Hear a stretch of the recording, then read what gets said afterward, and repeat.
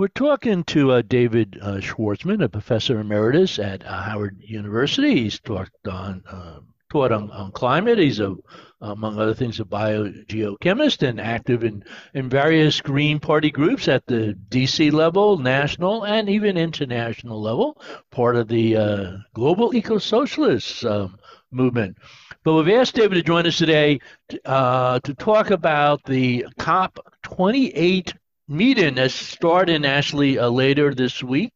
So, David, why is this COP28 important, and what are some of the things we hope to see out of it? Number one, the projections of the climate justice activists and so on the outcome is not very promising in terms of having the countries of the world, particularly the leading carbon emitters, making more vigorous pledges or commitments to reducing their emissions, which will be necessary if we have any chance of avoiding exceeding the 1.5 degree centigrade warming target, which the IPCC has recognized as imperative to prevent much worse climate catastrophes than we now witness.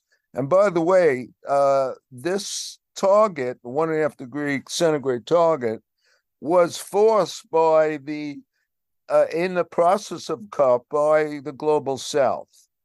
And so that was an achievement, though, of course, it's not being met. So that's the huge challenge we face now. A recent assessment by climate scientists is telling us that if the global carbon emissions don't drop dramatically in the next decade, this target will be exceeded. And this is in reference to the so-called remaining carbon budget that is necessary, that is calibrated to, if it's succeeded, to breach the 1.5 degree carbon, the 1.5 degree temperature target. Now, this COP is taking place from November 30th to December 9th. Yes. The Secretary General of the United Nations continuously warned that we're on code red and that we're not doing anywhere near enough in terms of reducing emissions, has most recently warned that humanity has opened the gates to hell.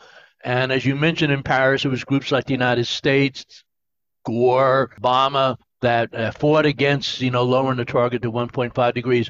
Are we finally going to see at this COP an actual agreement to phase out in a relatively short period of time the use of fossil fuels? Very much doubt it. Number one, the president of the COP28, of course, the host in the United Arab Emirates is the Sultan, who is the head of their national oil producing industry. And just in BBC News, it's been released, and this was originally in The Guardian, that he sees this COP process, this meeting, as an opportunity to do more oil deals with his national company, with transnational oil corporations. So the bottom line here is that the investment in new fossil fuel infrastructure and extraction has been increasing. And of course, one of the key demands of the September 17th march in Manhattan, which we both were at, was to end new fossil fuel investment. This is absolutely a critical imperative to have any chance of opening up a path to meeting the 1.5 degree warming target. And so where people, I would join them, are not optimistic about the outcome of this meeting. However, and here's the positive note, there is increasing appreciation globally that there is an intimate connection between the climate challenge and the continuing wars that are going on in the world. In particular, now, Israel's genocidal war on the people of Gaza. And this, I could only mention, the massive demonstrations around the world. I participated in two massive demonstrations, one in the Washington, D.C., and then in London, where I was at a meeting just early this month. And we have to congratulate Greta, the leader, one of the big leaders in climate movement around the world, in demonstrating to end the war on Gaza. And she was severely criticized for this, but we should applaud her making a connection. And by the way, I was in 2011. I wrote a We got to jump in here because we're run out of time. One of the things okay, that did good. occur at the last COP was, at least some recognition that the industrial North needs to start really paying to help the global South deal with global warming, this idea of loss and damages. How is climate finance going to play out at this COP? Well, it's not clear whether the global North will fulfill its commitments of that it's already been made. There's a lot of pressure, of course, from the global South to do this. One of the critiques of this program is the fact that this would be in the form of loans. So again, the debt again is again emerging this issue.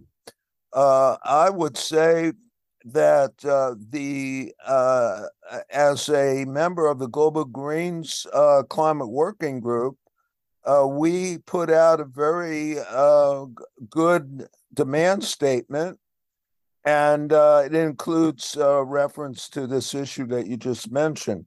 And we need, of course, a just transition for all, bringing the global working class into support for this transition, because in many cases now we see that short-sighted green policies have alienated the working class because it puts the burden on them rather than the fossil fuel corporations and the 1%. What's All our right. inside and outside strategy going into this COP meeting? Yes, well, of course, the Global Greens actually will have delegates, and I'm sure, and other climate justice groups in the meeting, and these issues will be raised. But more importantly, there will be more pressure from the outside. And again, the linkage between all of these issues and building a more united global movement is imperative to have any chance of defeating fossil capital and its political instruments. And that, for me, is the priority for all humanity now, because unless fossil capital and its political instruments are defeated in a short term, we will plunge into a climate hell much worse than we now witness. And that Just will 30 require seconds. allies. What Yes. does Biden want to get out of COP 28? I'm that's not clear. Again, we might. I haven't seen really a good analysis of that yet, but we can judge from his embryonic Green New Deal, which is very problematic, but it's arguably better than nothing, and it's certainly better than uh, future of a Trump election where a Trump will wipe out all environmental climate legislation and put Well, us right David, back. we're out of Yes. time. We've been talking with David Schwartzman, professor emeritus at Howard University, part of the Global Greens movement, and this has been Mark Dunlea for the Hudson Mohawk Magazine.